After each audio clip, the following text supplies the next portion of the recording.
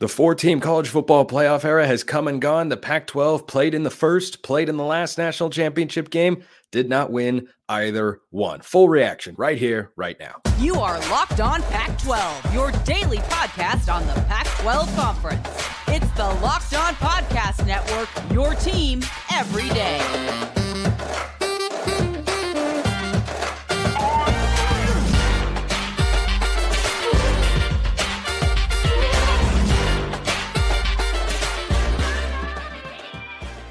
Welcome, everybody, to another episode of Locked On Pac-12. I'm your host, Spencer McLaughlin. Thank you so much for making this your first listen or your first view post-national championship viewing, part of the Locked On Podcast Network, your team every day and your number one source to stay up to date with our media rights-free and Pac-2 dominated and beloved and no national champion Conference of Champions.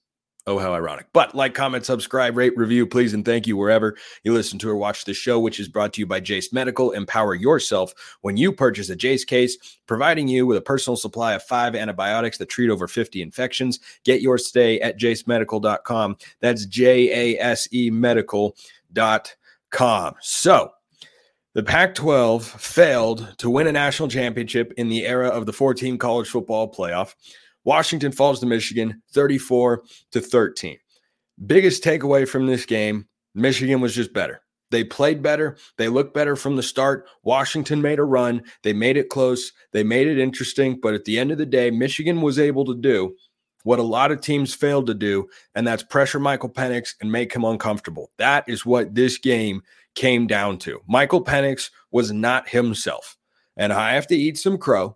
And I'm sure I'll take it on the chin in the comment section, and that's fine. That's the way the game is played because I thought Washington would win. But Michigan's pass defense, which I stand by, that's the best passing offense they played all year. Yeah, they held them in check. they held them in check. Michael Penix went 27 of 51, 255 yards, 2 picks, and 1 touchdown. That's an outstanding showing. One of the best defensive performances in a championship game I think we have seen. I think even better than what Georgia did last year against TCU. The final score of that game was 65-7. I think this Washington team was better than last year's TCU team that played in the national championship game. Now, this game was much closer than the final score indicates. You look up and see Michigan won by 21 points. You say, wow, it wasn't good. No, it was close. Michigan got out to the big lead. It looked like they were going to run away. It looked like they were going to blow the doors off them. It looked like it was TCU round 2, and then it wasn't.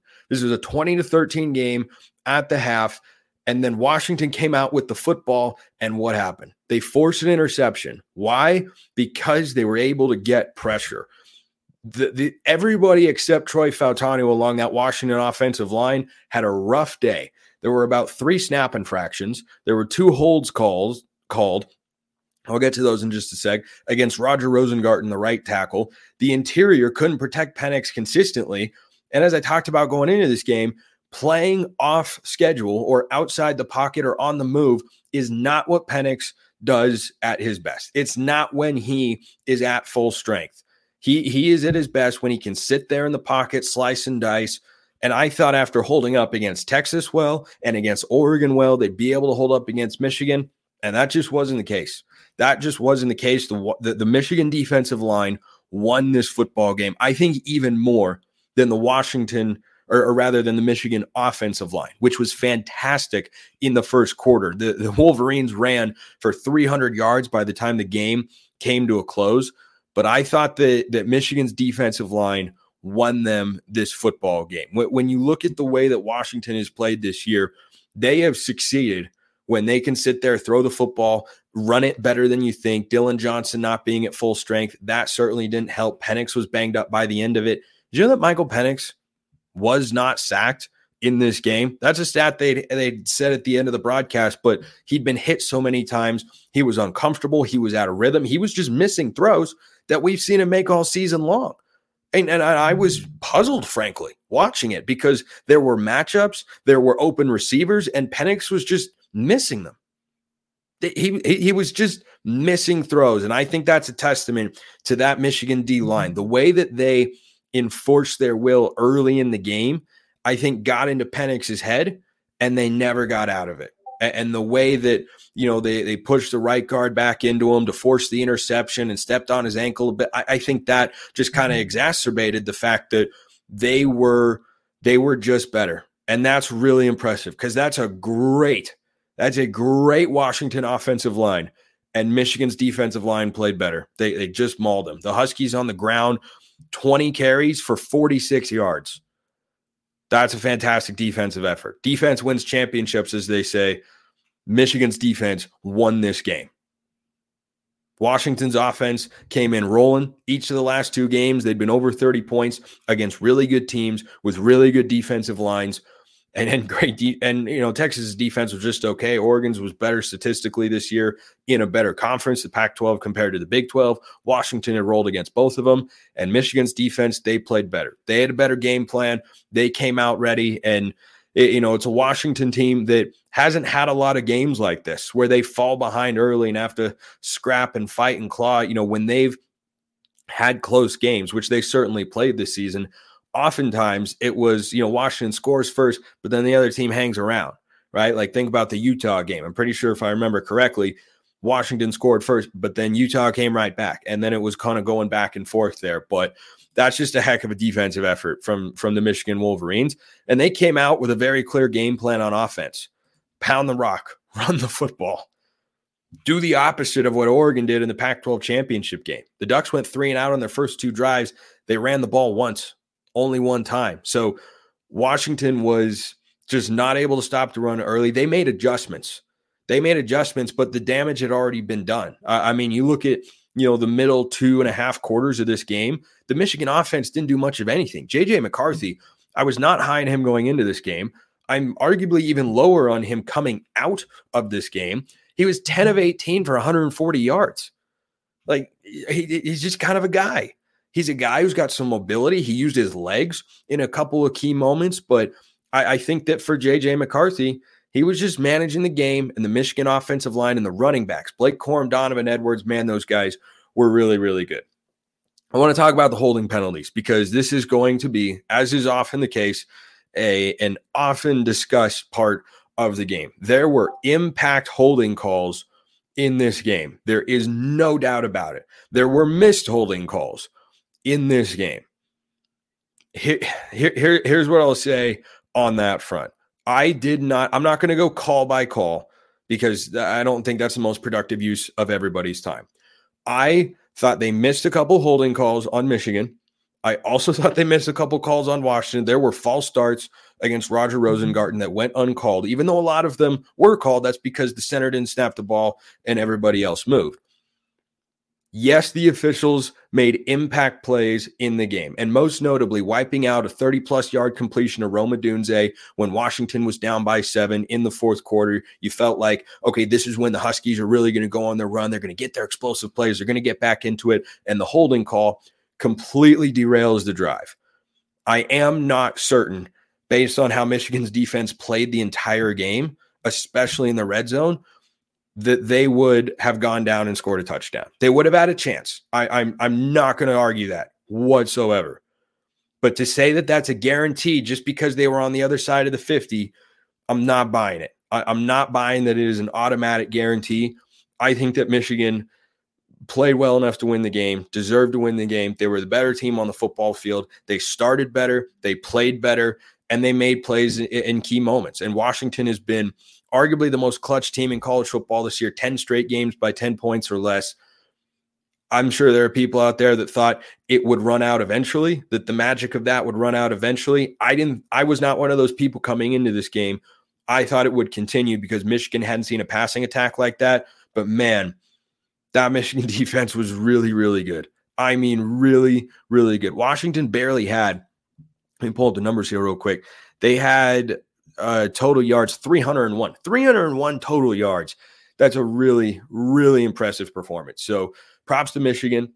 More game reaction coming your way after we talk about FanDuel, of course, because the NFL regular season is wrapping up, but there's still time to get in on the action with FanDuel, America's #1 sportsbook. Right now, new customers get $150 in bonus bets guaranteed when you place a $5 bet. So if you thought Washington was going to win the game, as I did, and you took them plus the points in this football game, and you'd put down $5 as a new customer, guess what? You would have got 150 in bonus bets either way. That's the way this works. You get 150 bucks in bonus bets, whether you win or lose. The app is super easy to use. They've got a great interface, and there are a lot of different ways to bet. You can do live save game parlays. You can find bets in the new Explore tab. You can make a parlay in the Parlay Hub, and so much more. Visit FanDuel.com/lockedon and make your first bet a layup. FanDuel, official partner of the NFL. March Madness is right around the corner. If you want to win your office pool, you need to stay caught up with all the college basketball action with the Locked On College Basketball Podcast. Every Monday, Andy Patton and Isaac Shade recap the biggest stories in college basketball, keep you up to date on the NCAA tournament bubble, and get you ready for the upcoming week of games. From the Big East to the Mountain West and everywhere in between, Andy and Isaac have college hoops covered on the Locked On College Basketball Podcast. Available on YouTube and wherever you get podcasts. Part of the Locked On Podcast Network. Your team every day. All right, so more from this game and getting into a little bit of the reaction here and kind of, what comes next for both of these teams as they will rematch. I believe the game is in Seattle next year come fall. That's going to be a heck of an environment. If I'm the Big Ten, I'm licking my chops going, all right, so we've got the two teams that play in the national championship game last year, and they're going to square off in the home environment of the team that lost this game. I think that game is going to be on national television. I don't think they're going to stash that one on Peacock. Just a theory over there. By the way, before I get back into the game here, an announcement that has become official and will become officially official next week, starting Monday, January 15th. This YouTube channel right here, where you're listening to or where you're watching the show and wherever you're listening on podcasts right now, I've been getting questions about this almost nonstop for the last couple months, which I greatly appreciate. And I assured you that something was going to be in the works. Well, now it is here. Starting Monday, January 15th. This feed, the same one, you don't have to change a thing for all you everydayers out there to continue consuming this show, which will become Locked On College Football, covering the biggest sports, the biggest stories everywhere in the country from this, the greatest sport in the world. If you have questions about that, you drop them in the YouTube comments. Probably best to hit me up on Twitter at Smalls_55 or at LO_Pac12, but maybe Smalls_55 because that second one is going to be changing here shortly. You can always hop in the mentions and DMs over there if you got any questions. Biggest one I'm sure people are wondering about, are you going to continue to cover Oregon State, Washington State, and all those sorts of teams? And I just have one question in response to that question. Are they playing college football? Absolutely. So that's what's happening with the show. Super excited, super grateful to Locked On for making this happen. That is going to launch officially on Monday. Schedule is going to be the same, Monday through Friday, all year round. College football. Everything to know about the greatest sport in the world. So let's get back into the game a little bit here. It was strange for me as a fan of the Pac-12 who watched this entire season play out to watch Washington's offense struggle like that. I don't think that Michigan defense was, as good as the Georgia defense of a couple of years ago, for instance. But man, that is one of the better individual game performances in a championship we have seen. The way they got pressure, the way they covered as well.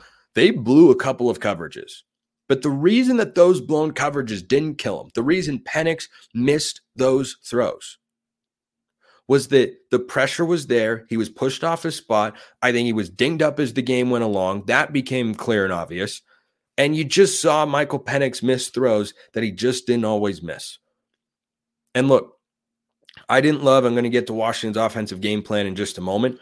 I think one takeaway that I continue to have in college football is great coaches can have bad game plans. Dan Lanning is admitted as much after the Pac-12 championship game when he was asked about it. I forget. I think it might have been Joel Klatt said he asked him about it, seeing him somewhere, and he said, "Yeah, it was a bad game plan. It was just bad. It didn't come out, didn't execute. It was not the right approach to winning that football game." Kalen DeBoer and Ryan Grubb might say the same thing about this particular game. Kalen DeBoer is still a great coach. Michael Penix is still a great quarterback. And yet, on the biggest stage, with that opportunity to win their first outright national championship, they had a co-national championship in 1991. That's the last time Washington football was able to put the national champions banner up in Husky Stadium. They had a chance to do that with arguably the greatest quarterback to ever play for Washington. I mean, the 2-year stretch that Michael Penix just had, that guy is a warrior. That guy is a fighter. I got a lot of respect for that dude because, man, he went out there and he played his butt off. And guess what? He didn't play a good game. I've watched Steph Curry go 2 for 10 in a big spot in the NBA playoffs from beyond the arc. I've also watched him go 8 for 11. It's sports are like that sometimes. The other guys are trying to win too. Sometimes you just don't have it. And unfortunately for the Huskies, Penix did not have it in this game. He didn't have it, was not in the zone, got rattled with the pressure, and everything just didn't click. And he was 27 of 51. I don't know if that's a season high in pass attempts for him, but it's got to be up there. It's got to be up there. And I think that Michigan played a really, really good game, and running the football and making the statement in the early going, I think was a big time tone setter. It was a big time tone setter for Michigan, and you have to credit Jim Harbaugh and the way that his team came out. Yeah, it's a season high in pass attempts for Penix. He hadn't gone over 42, looks like, against Arizona State was the most he'd had previously this season. He had almost 40 against Texas and almost 40 against Oregon as well. So I think Michigan had a great game plan. And you got to credit the Wolverines there. I mean, Jim Harbaugh, if he's about to leave college football, which I could see it. I've seen it before. Pete Carroll, right as the NCAA started to come cracking down, just encroaching closer. He said, okay, bye. Bye. I'm going to win a big game. Okay, I'll see you later. I'm going to go to the NFL now. And he's been steering the Seahawks ship for quite a long time. So I think that for Jim Harbaugh, if he stays at Michigan, by the way, if you are someone who was ever on the fire Harbaugh train, I'm going to assume you take that back. Going to assume you take that back. I think that for Jim Harbaugh, you can readily justify staying at Michigan because you are now the hero of that university and that football program. You're the face of that football program now. Beyond just the hero of it, you are the face of it more than anybody ever has been or arguably ever will be. I'm not trying to kick dirt on the Tom Brady's and Desmond Howards of the world, but he played for Michigan and he wins a national championship. He's beaten Ohio State 3 years in a row. That's a heck of a spot to be in for Jim Harbaugh there. But bringing it back to the game for the moment, Harbaugh's team had a great game plan. Pound the rock, make them stop us. And they couldn't. They could not do it in the early going. And Michigan said, well, here's another halfback dive. Oh, look, 30 yards. I mean, it was 2 carries for 81 yards and 2 touchdowns for Donovan Edwards to start this game. It doesn't get much better than that. Does not get much better than that. On the other side, I was completely puzzled at Washington's game plan and approach. I did not understand it. Assuming I did not miss a play, which I don't think I did. I'm sure someone in the comment section will correct me if I'm wrong here, but it couldn't happen more than once. Michael Penix did not attempt a pass that went beyond the first down marker, as in 10 or more yards down the field, until 2 minutes had gone by in the second quarter. 17 minutes of game time went by, and Penix didn't attempt a downfield shot. I didn't understand it. Early in the game, there was a 3rd and 4 that Washington didn't convert, and there was a stacked look on the right side, and Odunze ran a slot fade, and McMillan out of the stack look behind him ran a speed out. And Penix took the ball, and he threw it to Jalen McMillan, who got tackled short of the line to gain, and Washington had to punt. All season long, that ball has gone to Odunze in a 50-50 spot, and Washington was just not taking their shots. They were throwing screens. They were doing quick hitters, and I'm going, wait a minute.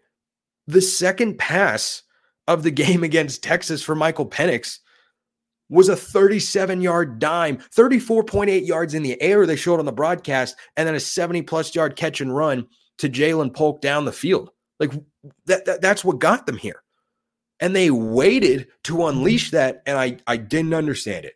I did not understand it. There were moments where it looked like there were one-on-ones down the field, and Penix just didn't take the shots, and he wanted to work more underneath. And it was before, the pressure had really gotten to him and maybe gotten in his head a little bit. I was really, really puzzled by that. I'm sure Washington fans are puzzled by that as well. They eventually got into the groove a little bit, hit a couple of shots, but that was not the regular Washington offense. They never found the rhythm early because they weren't really trying to get in their regular rhythm early. Like Texas, it was guns blazing, come out, play action, shot, deep ball, and whatnot. Michigan, it was, let's check it down. Let's do some safe throws. Let's get it underneath. I did not understand that at all from offensive coordinator Ryan Grubb. Now, I've never been a football coach. I've never been a coordinator and whatnot. I am just someone who is puzzled, like many people I'm sure are, at why Washington was not trying to come out and establish their strength right away. That's what Michigan did. And guess what? They had the big early lead and they won the football game. They did not trail. They were more ready from the jump. And I think that game plan difference, again, Ryan Grubb, Kalen DeBoer, I've sung their praises all year on the show because they're great. Those are great coaches, great offensive minds. Did not think they had a great game plan going into that game. College football's over now. That makes me sad. Let's talk about that along with some final thoughts on this game. After we talk about Jase Medical, of course. I know we come to sports to escape from some of the crazy realities of life, but can we just talk for a minute about preparing for real life? According to the FDA, pharmacies are running out of antibiotics like amoxicillin right in the middle of the worst flu season in over a decade. That's not a great situation. I can't imagine a more helpless feeling than needing a particular medication and not being able to get it, but thankfully, Jase Medical is there to help. The Jase case is a pack of 5 different antibiotics to treat a long list of bacterial illnesses, including UTIs, respiratory infections, sinusitis, skin infections, among others. This stuff could happen to any of us. You don't want to be caught unprepared. Visit jasemedical.com and complete your physician encounter. It will be reviewed by a board-certified physician, and your medications will be dispensed by a licensed pharmacy at a fraction of the regular cost. It's never been more important to be prepared than today. Go to jasemedical.com. Use that offer code LOCKEDON to get $20 off your order. That's jasemedical.com, code LOCKEDON to get $20 off your order. All right, couple closing thoughts on the game before we lament the loss of another college football season. Or more like the departure. It's not a goodbye. It's a see you later. You know what I mean? So Blake Corum and Donovan Edwards both went for over 100 yards in this game. I knew that Washington's defense could be run upon. I did not have on my bingo card 200-yard rushers and 300 total on the ground. Now, I think Washington's defense did a great job adjusting from the early going.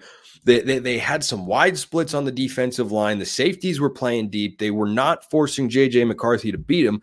That's something else I talked about on Sunday's show, looking at this game with Craig Sheeman of Locked On Big Ten, was if I'm Washington, I dare you to take deep shots. I dare you to throw the ball with J.J. McCarthy. That had to be the game plan. And again, going back to the game plan, preparation, and early execution, it just wasn't there for Washington. They might have been executing the game plan that they were, coming at least the one that they were showing. I just didn't think it was the right approach. It should have been a lot of single high safety, cover zero run blitzes, and just not letting the ground game get going, because that's how Michigan was always going to win the football game. And yes, for those who were going to say, Spencer, you didn't say enough about how you were wrong. I thought Washington would win the game. I was only off by a garbage time touchdown, essentially, on Michigan's point total. Their offense played roughly how I thought it would. It was the defense that outperformed my expectations for them. And I think that for Michigan, the way they came out, executed the game plan early, and then had it taken away, but still stuck with it and found creative new ways to run the football, I think that was a really impressive job by offensive coordinator Sharon Moore for the Wolverines. I think that he did some really good work as Washington adjusted. The Huskies defense deserves some credit. They were horrible in the first quarter. I don't know how else to describe it. They were awful. Absolutely Positively terrible. Could not have been worse. But then in the middle few quarters, they gave Washington a chance to win the game. I do not think that Washington's defense, as bad as it was in the first quarter, lost them this football game at all. I think Michigan's defense just took it from them. I think Michigan's defense took the game from Washington and won it. That's what it came down to. If I told you going into the game, you hold J.J. McCarthy under 150 passing yards, would you say that's a good defensive performance? Yeah, it's because it was. Jabbar Muhammad's a beast. Edouard Ulofoshio, that pass breakup on fourth down that swung the momentum back to Washington, trailing 17-3. I think it was, 17-3. I mean, that was huge. And that's a big-time play. The way he sprinted out, caught up with a receiver running in the flat, no look, deflected the ball is an incredible defensive play. And yeah, they took it on the chin in the early going, but they adjusted, and they did not lose this game. The Washington offense, I did not think had a great game plan. They did not execute, and their offensive line played their worst game of the season. They got overmatched by Michigan. That's just what it came down to. And when you have two great units, Michigan's D-line and Washington's offensive line, someone's going to play better than the other. And if you play that game 10 times, heck, for all we know, 5 times it could be Washington's O-line getting the better of Michigan, and 5 times it could be Michigan's D-line getting the better. It could be an 8-2 split. Either way, it could be all sorts of stuff. That's what it comes down to sometimes. When, Kevin Durant is going up against LeBron James in a basketball game. Those are two great players. Anybody going to deny that? No, of course not. That would be ridiculous to deny such a thing. But sometimes LeBron outplays Durant, or sometimes Durant outplays LeBron. That's just the way sports go. And this one, the chips didn't fall the way they needed to for Washington to win. Michigan was the better team, and they win the championship 34-13. And we officially move into a really sad time. College football is over. If you're watching on YouTube, you can see the expression on my face. That's a genuine one. Now, I love college basketball. So March is near. I love the Masters. The Masters, as fun fact about me, not that you care, but you're going to hear it anyway. Fun fact. Every time I am watching a television and a Masters ad comes on, I get up from whatever I'm doing and I put 2 hands up in the air like Hideki Matsuyama did when he won the Masters a couple of years ago. I give it a 1 pump with both arms and I just walk a circle around the couch. That's what I do every single time because I'm so excited. So I have those things to look forward to, but we don't have college football for 8.5 months. Yikes. However, will I find topics to discuss on a daily college football podcast? You're going to find out. You are going to find out. We'll talk about anything and everything. Realignment, portal, all questions, by the way, 100% game. A lot of you out there that are everydayers, regular listeners, submit questions about teams that are out west. Continue asking them on the show, and they will continue to get answered because last time I checked, the teams you ask about are in college football. But I'm always sad when college football ends. It is the greatest sport in the world. It is my favorite sport to watch on television. And I think that the offseason has got plenty of interesting storylines. How do teams reload? How do they rebuild? Who are the favorites? Win totals, schedules, spring games, intel, quarterback battles. There's all sorts of stuff to play out to build the hype between now and next season in the realignment world of college football. So we can be sad that college football is over. I certainly am. There are, however, a lot of stories to cover. I look forward to discussing them with all of you here on the show all off season long, whether that's Florida State trying to blow up the ACC, the favorites in the new look Big 12 or the new look SEC or the new look Big 10, what happens with the Pac-2, heck, the Mountain West. You want to ask me questions about that? I got all sorts of thoughts. They added Malachi Nelson up there at Boise State. That guy was a big-time quarterback recruit to USC. He's going to play on the Smurf turf up there in Boise. Do I have thoughts? Of course I do.